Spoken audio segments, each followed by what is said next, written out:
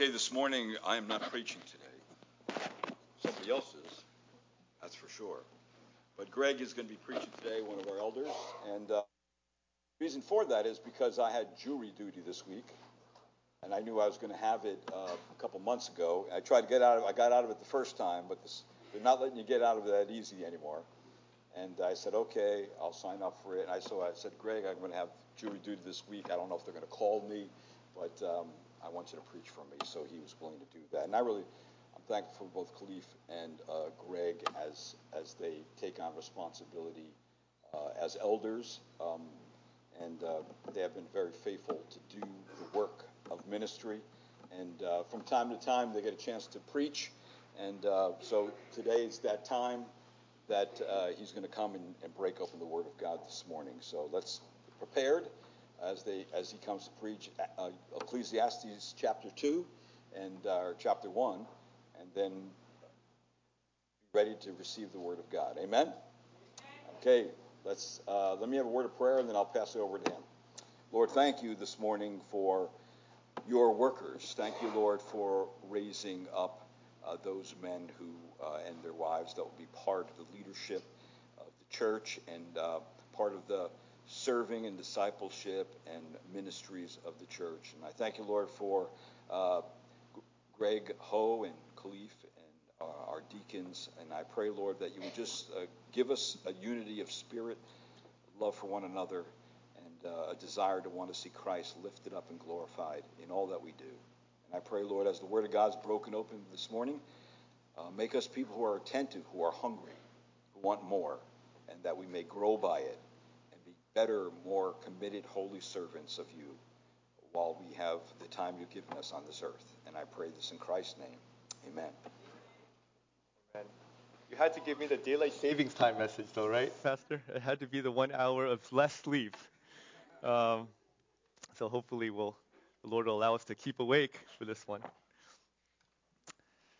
All right, so when I was in English class in high school, I remember reading about the Greek myths, right? We had this unit about the Greek myths, and my favorite has to have been the myth of Sisyphus. You guys probably know the story, but in the story, Sisyphus was an evil king. And he made bitter enemies out of everybody, from humans to Greek gods alike. And when the Greek gods finally caught up to him, they were so angry with him that they devised a special punishment in the afterlife just for him. And so this was his punishment. Sisyphus would have to, with great effort, push a heavy boulder up a hill. But there's a twist, because what will happen is when he gets up to the top of the hill, the boulder was enchanted by the gods so that it would move away from him. And then it would sort of jump away, and then it would roll right back down the hill. And so Sisyphus would then have to go back down and start rolling up the boulder again, because he would never be done. And this would be repeated again and again for eternity. I think this myth is so unforgettable for me because it so memorably illustrates the frustration and the futility that we sometimes experience in our lives, doesn't it? I think there are times where we've all felt this way at some time in our lives. Work, sleep, eat, repeat, right? Work, sleep, eat, repeat, or for Joanna and I, it's work, sleep, code, you know? Or sleep, eat, code, I guess. Around and around we go, and up the hill and down the hill. But have you ever stopped to ask yourself, what is the point of it all? Where is it all going? Are our lives just one big Sisyphean punishment? By the way, that's a real word. It's an SAT word, Ezekiel. Got to remember that. So is there any meaning to it at all? Is there any purpose to it at all? And that's the question I'd like to examine with you this morning biblically from the book of Ecclesiastes. So please turn with me to Ecclesiastes book 1, which I think you can find on page 670 in your Pew Bible. Ecclesiastes chapter 1. Now, while you turn there, let me tell you a little bit about the book and who wrote it. So, the author of the book of Ecclesiastes is King Solomon, easily one of the most powerful kings in the ancient world. He ruled during the golden years of Israel at the height of Israel's power and might. And King Solomon himself was especially blessed by God with particular wisdom. In fact, it says in 1 Kings 3:12 that God gave Solomon, quote, a wise and discerning heart, so that there has been no one like you before, or no one like you before you, nor shall one like you arise after you. So Solomon was singular in his wisdom. And it's no exaggeration to say that Solomon was the wisest man who's ever lived. So if somebody could puzzle out the meaning of life and to make some sense of it all, then it would be Solomon. And at some point in his life, that's exactly what he set out to do. As the king, he had the resources, the wealth, and the power to investigate this question thoroughly while pulling out all the stops. And when he was done, he wrote for us the book of Ecclesiastes. So let's start reading that in chapter 1, verse 2. It starts in verse 2. Vanity of vanities, says the preacher. Vanity of vanities, all is vanity. Stop right there for a minute. Now, this is not talking about us spending too much time on our hair. Some of us probably spend too much time on hair. When I was younger, I used to spend a lot of time on my hair, trying to make it look like I spent no time on my hair. They'll just rolled out of bed and I look good, But one day I realized I could save a lot of time if I actually spent no time on my hair. So that's what I do now. And that's what you see before you today. But okay, so that's not the type of vanity that he's talking about. So another translation of this word vanity in other translations of the Bible is futility. Futility, right? Doing things in vain is to do things in futility. To do things uselessly with no purpose. It's all futile. That's what he's saying. It's all meaningless. Now, the interesting thing about this construction here of how Solomon does this is that he gives you the answer before the question. He hasn't actually asked the question, right? So the book just kind of starts out, vanity of vanities. It's kind of like Jeopardy. He kind of gives you the answer first and then the question. So what's the question? The question is in verse 3. Let's look at that. It says this, what advantage does a man have in all his work which he does under the sun? See, that's the question. What advantage do we have? What lasting gain is there in any of this? And the answer that Solomon gave already in verse 2 is nothing. It's all futility. So this is not off to a great start here in the search for the meaning of life.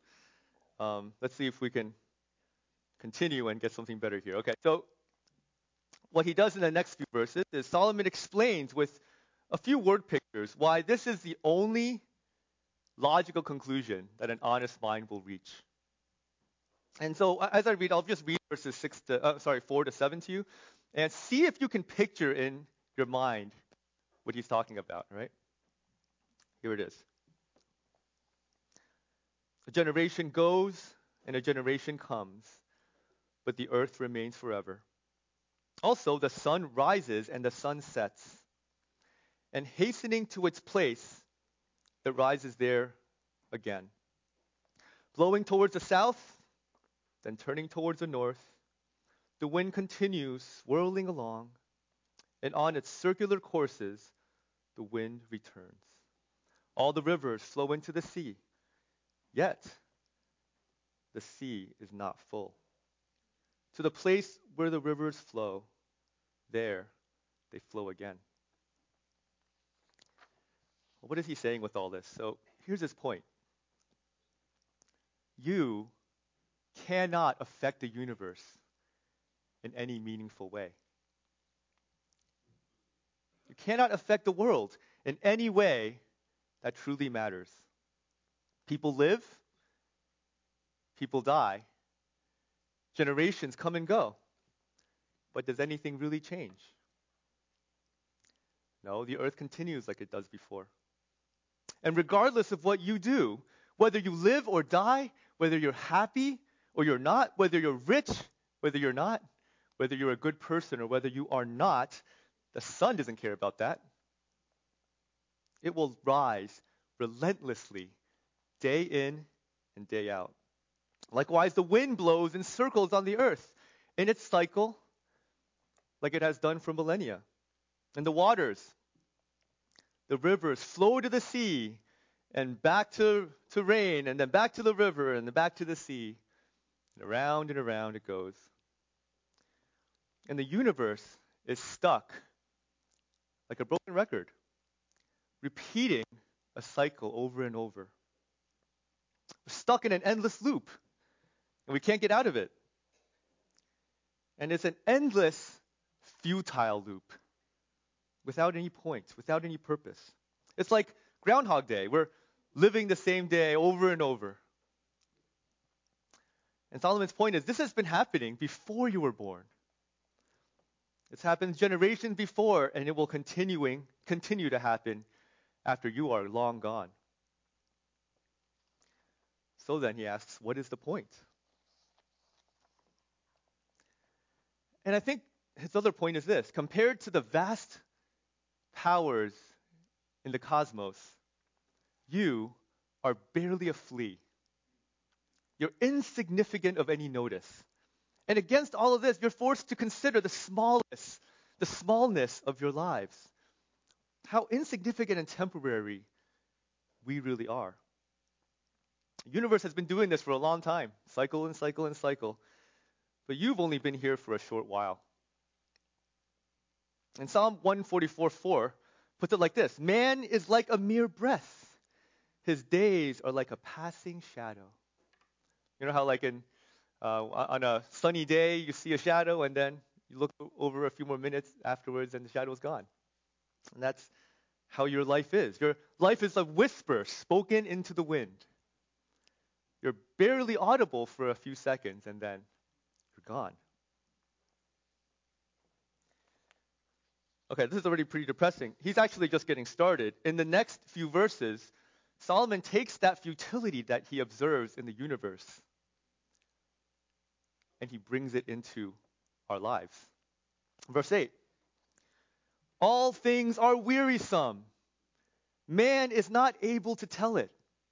The eye is not satisfied with seeing, nor is the ear filled with hearing. Now remember in verse 7, he was talking about the cycle of the sea and how the rivers flow into the ocean but are never able to fill it, right? And the analogy he's making is that in the same way, the world is pouring into human beings through your eyes and through your ears, but it will never fill you up. It will never satisfy you or bring you to a point of completion. You're going around in the same circle as the universe is, chasing your own tail, seeking meaning and satisfaction, but never finding it. But it gets worse. Look in verse 9 through 10. That which has been is that which will be, and that which has been done is that which will be done. So there is nothing new under the sun. Is there anything of which one might say, see this, it is new. Already it has existed for ages, which were before us. See, not only are we never satisfied, but there's nothing new out there that has any hope of breaking the futile cycle that we find ourselves in. And the state of our lives is this: we're just going around in circles. We're going nowhere fast. It's like that roundabout out in Somerset or Somerville, where you're just kind of stuck in that circle because you can't get out of that traffic. You're afraid to go through that, get out of the exit. I mean, That's kind of like what it is. And you might say, okay, well, what about the technology that we have? What about the phones and the computers? That seems new. But that's not what he's talking about. He's talking about the human condition, your human condition. And think about it. Despite all of the technology that you have, has anything really changed? Money still flows from one place to another and back again. But nothing ever gets accomplished. The powerful rise and fall. Nations jockey for power endlessly. And for what? Where does it all end? And verse 11 is where he drives that nail straight into the coffin. Because in the end, our desire of all of our hearts is to matter, right? We want our lives to count for something. We want to make some type of difference. But look what he says in verse 11. There is no remembrance of earlier things, and also of the latter things which will occur. There will be for them no remembrance, among them who will come later still. See, not only are we doomed to never be satisfied, when you're gone, nobody will even remember you. Think about it. Do you know anything about your great-grandparents? Or what about your great-great-grandparents? I don't even know who they are. And it only takes about 2 or 3 generations for even the memory of you to pass away. And you will be forgotten. And the point is this: what is the meaning and significance of all of this futility? Now, in the next part of the book, Solomon will try to prove this futility of life out of his own experience. In case you didn't believe him and you need more evidence. And so we're only going to briefly skim these. But let me just tell you a little bit. You can look down in verse 12, actually, in 12 and verse 13. It reads this: I, the preacher, have been king over Israel in Jerusalem, and I set my mind to seek and explore by wisdom concerning all that has been done under heaven. Okay, so then he gives us the results of his experiment. Right in verse 14. I have seen all the works which have been done under the sun, and behold, all is vanity and striving after the wind. That's the result. He's not building any suspense here. He's telling you the results before he gives you the experimental methodology. He's saying all of it is striving after the wind. What does that mean? It's kind of like when it's been kind of cold in the last, not today, today's pretty nice, but it's been kind of cold lately, and when you go out of the door in the morning, you can kind of see your breath, right? And when I was a kid, I would try to sort of see if I could catch that in my hand, right? And like it looks like you're a dragon, you're breathing fire, and you try to grab this thing,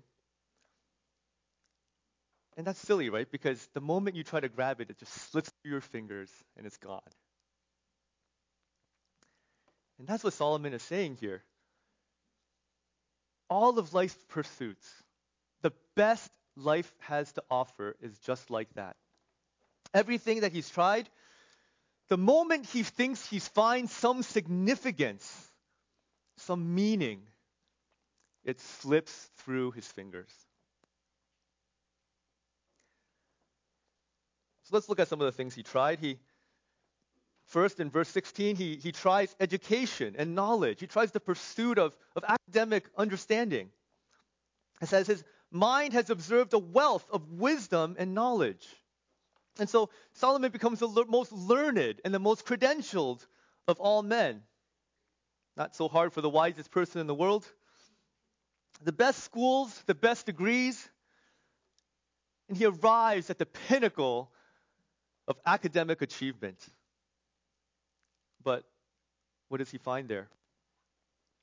All he finds is more futility, but also increased pain. You can look at the end of verse 17. It says this: I realize that this also is striving after wind, because in much wisdom there is much grief, and increasing knowledge results in increasing pain. See, What Solomon learned is that the more he knew, the emptier it all was, and the sadder he became.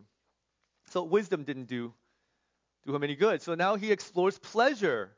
That's chapter 2, verse 1. You can turn over to chapter 2, verse 1. It says, I said to myself, come now, I will test you with pleasure.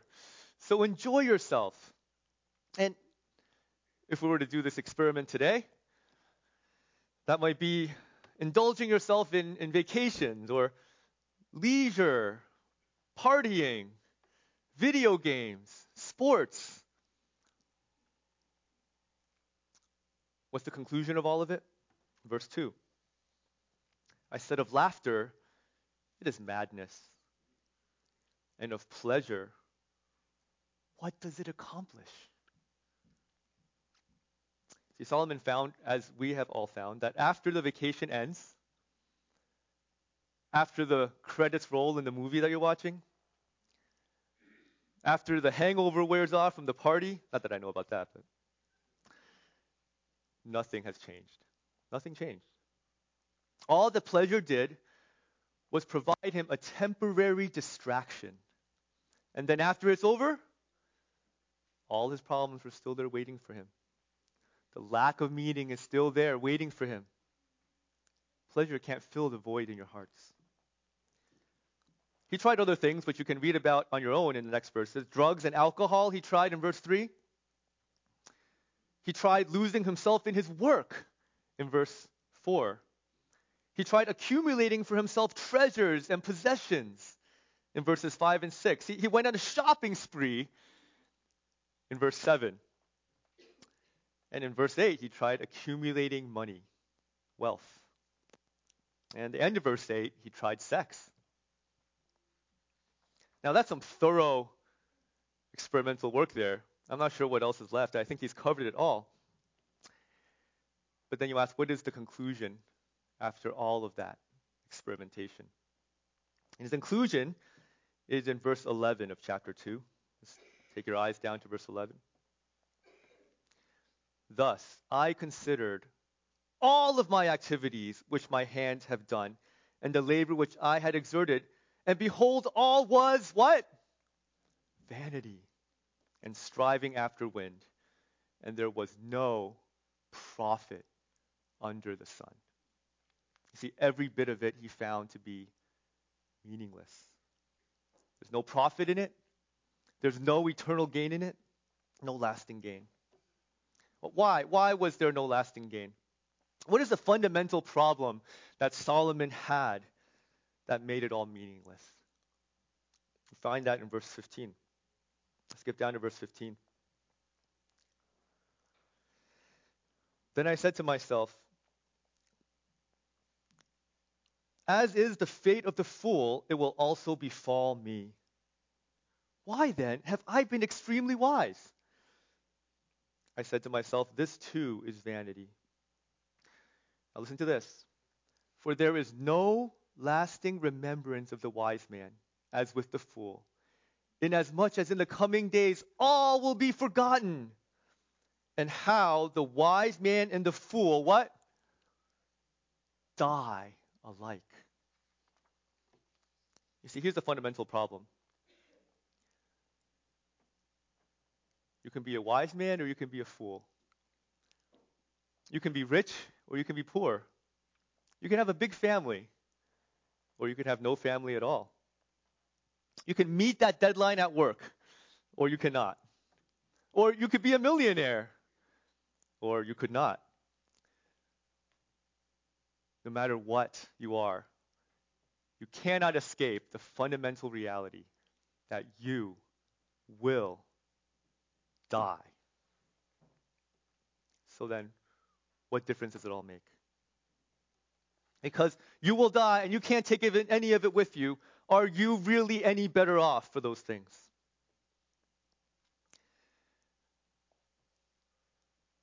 Now, you see, we don't often think about these things because I think we as humans devote an extraordinary amount of time and energy not thinking about our own death. That's pretty much all we do, in fact. This morning, though, I want you to consider carefully the imminence of your own death. It may not be that far away. It can happen in a blink of an eye. When you leave here today, the only thing standing before you and death, between you and death, may be just one guy behind the wheel on his cell phone. And when you spend enough time facing the reality of your own imminent demise, you might realize, as Solomon did, that most of what you're doing is worthless. It's just rearranging the deck chairs on the Titanic. This pretty much sums up human life right there. And Solomon puts it like this in verse 17. Look at verse 17. I think this is worth looking at. So I hated life, for the work which has been done under the sun was grievous to me, because everything is futility and striving after wind. Well, I think that's the end of the sermon today, and let's just stop right there. Nice and cheerful. Oh, that's pretty depressing. Okay, let's see if we can turn this ship around. You see, there's one phrase here that gives you a little bit of hope. One phrase in that verse. And in fact, we've been skipping over it a little bit in the other verses as well. Did you catch it? Look at verse 17 again. It's these three words. Under the sun. The work which has been done under the sun. And whenever he's talking about that in the book of Ecclesiastes, he's using that as code for this. On the earth, apart from God. That's what he means. And that's right, we haven't brought God into the picture here yet, have we? But when we bring God into the picture, it will change everything. And I want to show you that. But before we do, I just want there to be no misunderstandings here. Because if you are not a Christian today, then the message really does stop for you right there. If you are not a Christian, then this is all you have without God. Endless futility and no way out. And if you have bought into this dominant worldview of our culture, which is naturalism, the idea that there is no God, that the universe started not with creation by a sovereign creator, but with a big bang, that life came about through random collisions of chemicals, that man came by a freak genetic mutation on an ape, then I challenge you, and the wisest man in the world challenges you, to tell you how he is wrong here. Nobody has been able to do it, by the way. The world's best philosophers for thousands of years have been unable to provide an answer to this argument. If you are just a bag of chemicals, then you really don't have any significance, eternal, moral, or otherwise. So you don't matter. Nothing matters, and for you there is no lasting meaning. You can't argue with that. You can try to distract yourself with Netflix and Hulu and YouTube and Facebook and sports and video games so you don't have to think about it. But you know what? When it ends, you will be left with the same fundamental meaningless that you started out with. But if this morning you're here and you are a Christian, I want to tell you that you don't get a pass on what Solomon just said either. Remember, everything the author has said describes reality of life on this earth, whether you're Christian or whether you're not. And understand this, that even Christians can spend their lives chasing after the futile things in life. And many of us do. Perhaps even some of us here do this. But Christian, you don't have to spend time chasing after the wind. You don't have to spend your life like that. There is a better way. So let's see what happens when Solomon brings God into the picture. And for the rest of our time this morning, I just want you to see three conclusions that Solomon gives us about the meaning of life. There's three conclusions that he makes in this book that I want to bring out to you. And we're going to jump around a bit because it's kind of scattered throughout the book. So you can see, you can try to turn with me if you can. If not, it's okay. So the first conclusion is this: realize your own powerlessness. Realize your own powerlessness. See, the real reason that you cannot have any lasting impact on this world, the reason that you can't extract any lasting gains for yourself, is because you are powerless to do so. We all are. You are powerless. And guess what? This is by God's design. Look in chapter 3. Flip over to chapter 3 and look at verse 14.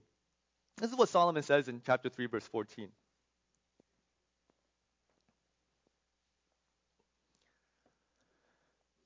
I know that everything God does will remain forever.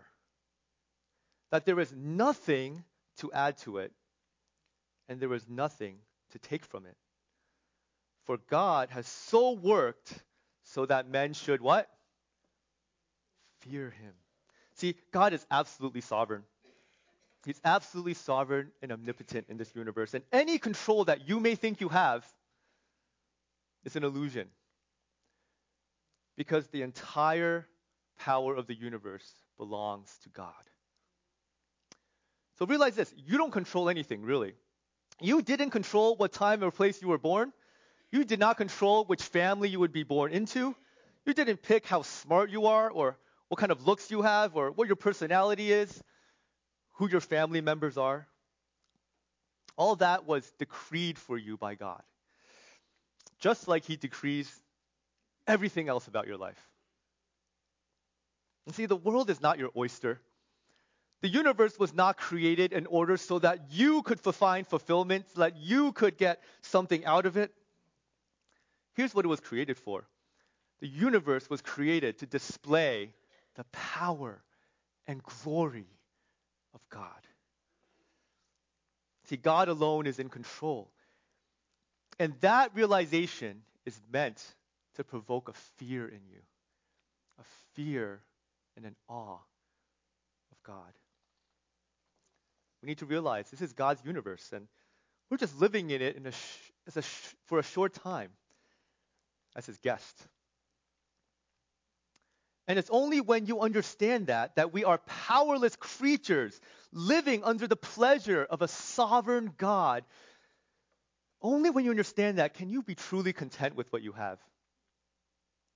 See, we're not in control of any of that. God is. And so whatever good you have in your life, realize this: you have that in your life because God gave it to you. God gave that to you. And that realization of your powerlessness makes you ready to understand Solomon's second conclusion, which is this. Second conclusion is enjoy this life as a gift from God. Enjoy this life as a gift from God. See, when we accept that God is the one in ultimate control, we're ready to realize the truth that every good thing we have in life is a gift from God. From now on, every breath you take, every moment you have on this earth, every dime in your pocket, every morsel of flavor in your mouth, you need to remember to enjoy that as God's gift to you. It is a gift from a loving God. One of my favorite things about Christmas morning is to see the delight in the eyes of my kids when they open their presents, right? And I mean, the average lifespan of any toy in our house is like 2 hours before it goes in the trash. But in that first 30 seconds, their eyes light up, right? And that light on their face is priceless. And that childlike delight is what we ought to have every moment of our lives. You continually ought to have that sense of delight. You're opening a gift from God every moment. Every moment is a gift from the sovereign God who is in control of everything. And He's choosing continually to give good gifts to you.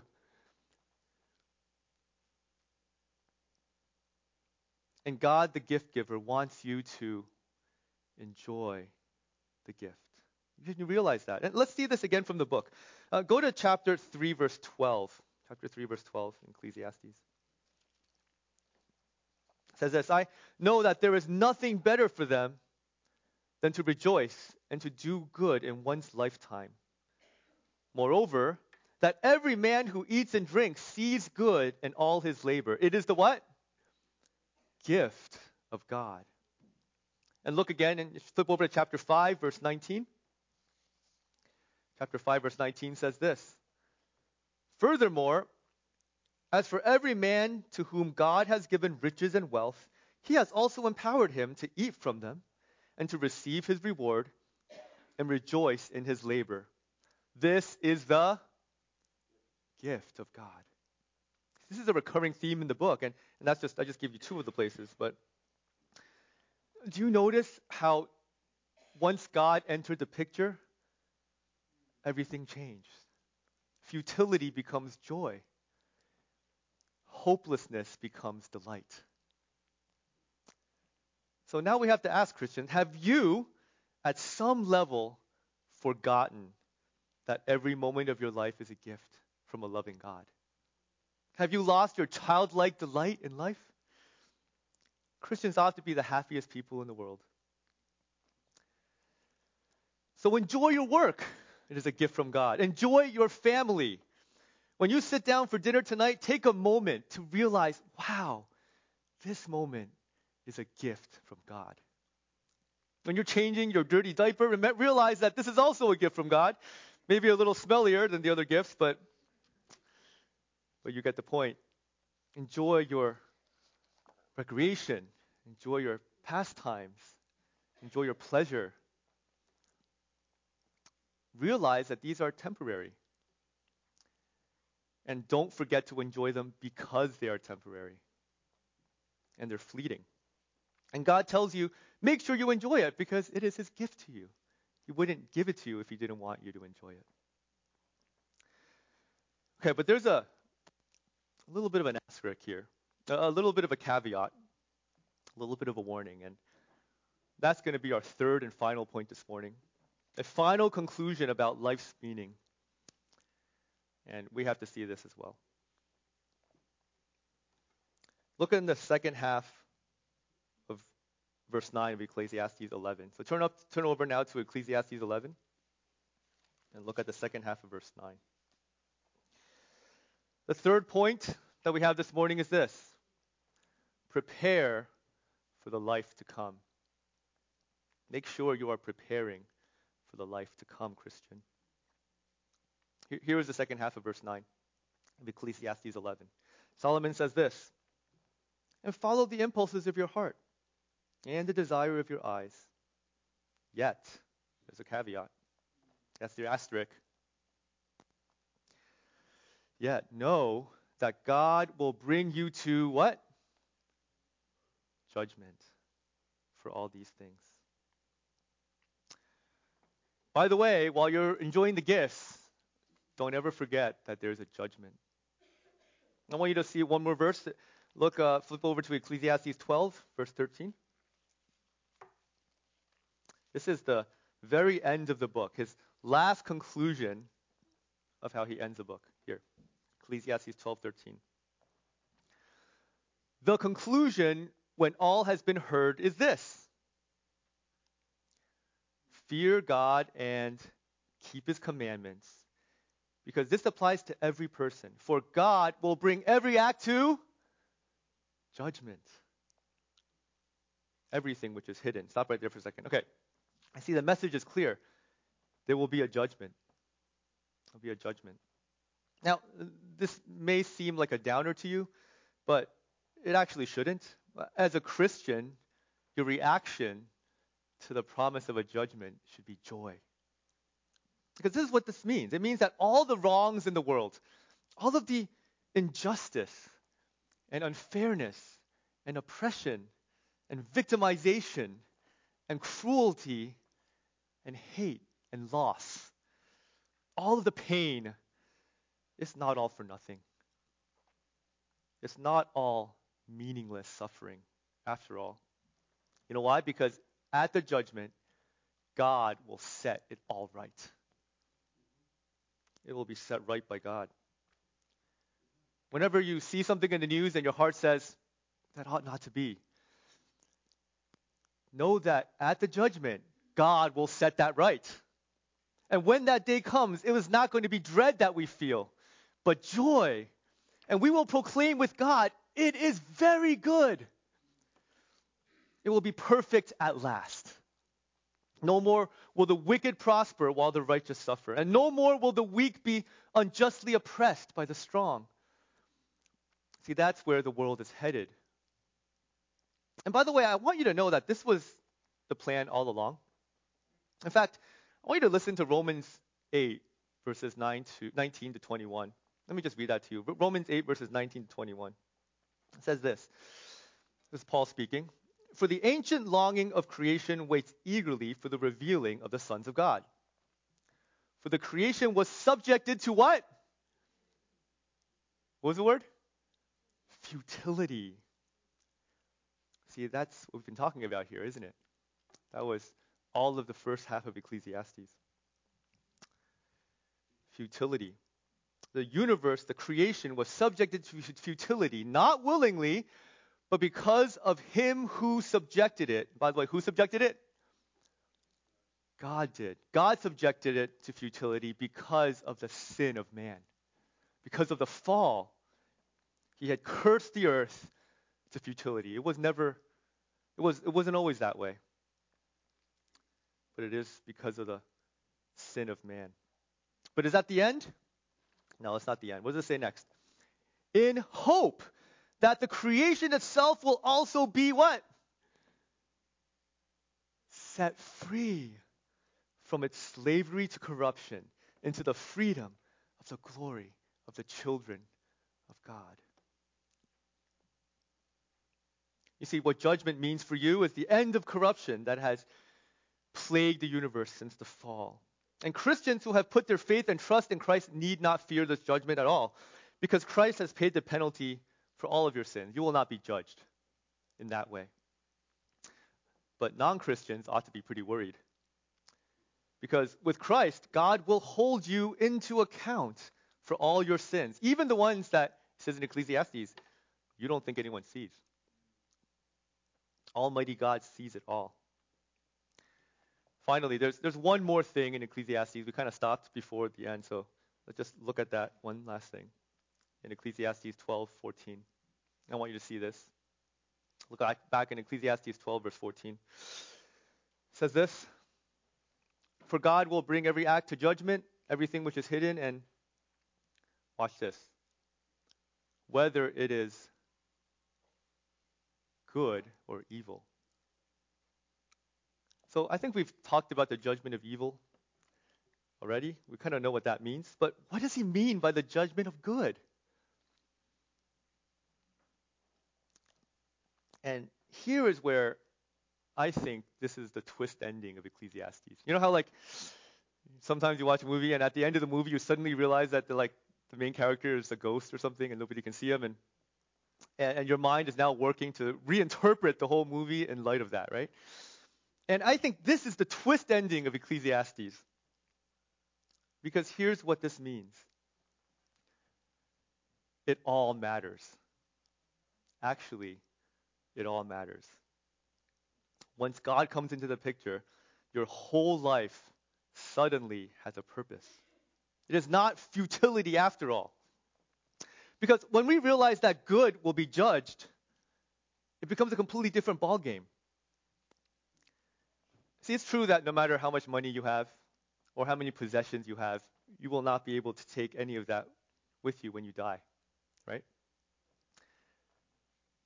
But what this is telling us is that you actually can bring a type of wealth with you. There is wealth that you can bring. To see what that is, why don't we flip over to Matthew chapter 6, verse 20. Let's go to Matthew chapter 6, verse 20, and let's read Jesus' words together. This is what it says, Matthew 6:20. But store up for yourselves what? Treasures in where? Heaven. You guys know the verse. Where neither moth or rust destroys, and where thieves do not break and steal. Let me go through that again, because I think we skip over the one of the most important parts of the verse. It says this: store up for who? Yourselves. See, you're not storing up treasures for God. That's not what the verse says. You're not storing up treasure for your church. You're not storing up treasures for your parents or your family, your spouse even. You are storing up treasures in heaven for yourself. It's for yourself. You have the opportunity on this earth to accumulate treasure for yourself. All right? This is how I think about it. This is bank in heaven. Maybe we'll call it the New Jerusalem Bank, right? A New Jerusalem Bank. And when the day you became a Christian, Jesus opened an account in your name. You have an account there. And here on this earth, we worry a lot about whether we'll have enough for retirement and college savings, and we spend a lot of time on that. We hire financial planners, right, Joe? And we worry about our 401ks and about our stock balances. And here's the thing: you can't take any of that with you, right? But here's what you can take: you can take your heavenly bank account with you all the way into eternity. You see, in a sense, we found a loophole. We found a loophole to the futility of the world. All your time on this earth suddenly matters. You can accumulate lasting treasure. There is something you can do that will last. There is a point to it all. So, how much have you invested in your afterlife retirement plan? You might be asking, how do I do that? How does it even work? Like, do they take paycheck distributions? Like, how does that work? Well, there's actually, the Bible tells you exactly how to accumulate treasure in heaven. How do I do that? There's many ways. I'm just going to give you some.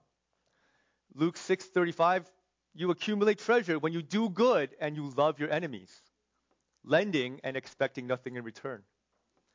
1 Corinthians 9:17, you accumulate rewards when you faithfully preach the gospel that the Lord has commanded. Romans 8:18 and 1 Peter 2:19, you accumulate rewards by patiently enduring persecution for Jesus' name. Hebrews 6:10, you accumulate rewards by ministering to, loving, and serving the people of God in His church. Luke 6:35, you accumulate rewards by giving generously to God's kingdom causes.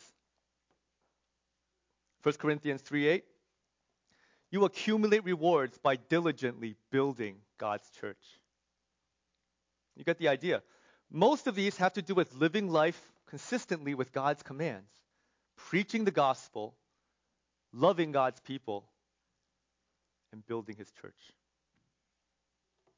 And know that God isn't really looking for superhuman feats here. The good news is God is an exceedingly generous God. And even the smallest acts of service will not be overlooked. In Matthew 10:42, tells us this. You know the verse. Whoever in the name of a disciple gives to one of these little ones even a cold cup of water to drink, truly I say to you, he shall not lose his reward. You see, God sees everything, and He will not forget to add even the smallest and most imperfect acts of love to your account. So, Christian, take a moment to assess. How healthy is your heavenly bank account? Are you investing wisely for the future, the real future? See, I think we'll be surprised when we get there because we'll find that some people who here are relatively poor in material wealth, but they have big servant hearts and a heart for God's people. In heaven, these will be the billionaires. Because how much heavenly treasure do you think 30 or 40 or 50 years of faithful service is worth? I hope we can all have that. See, that's what we need to be investing in. Well, Calvary, what is the meaning of life? Here it is. Without God, there is no meaning. There is none. And there is no lasting gain because all will fade away. But with God, everything changes. God's sovereignty makes meaning out of the meaninglessness because we recognize that every moment of our lives is a gift from God for us to delight in. And recognizing the impending judgment of God, we can finally understand the true meaning of life. It's a chance to build our estates for the life to come, to store up treasures in heaven where it will last for you forever. You see, that's true value. That's worth striving for. So, Calvary, let us all invest aggressively now, okay? While we still can. Because life is so short. And we will all be there so soon. We will all be standing at the judgment seat. So the time to invest is now. Amen? Let's pray. Father, thank you for your word that answers even our deepest questions about life. And help us to frequently remember that we are nothing more than a vapor that appears over the earth for a little while and then vanishes into the wind. But also help us to remember that you have given us a way to transcend our temporariness and to build for the future in a way that will last forever. Help us to do that as a church here at Calvary. In Christ's name we pray. Amen. Let's stand for our last song.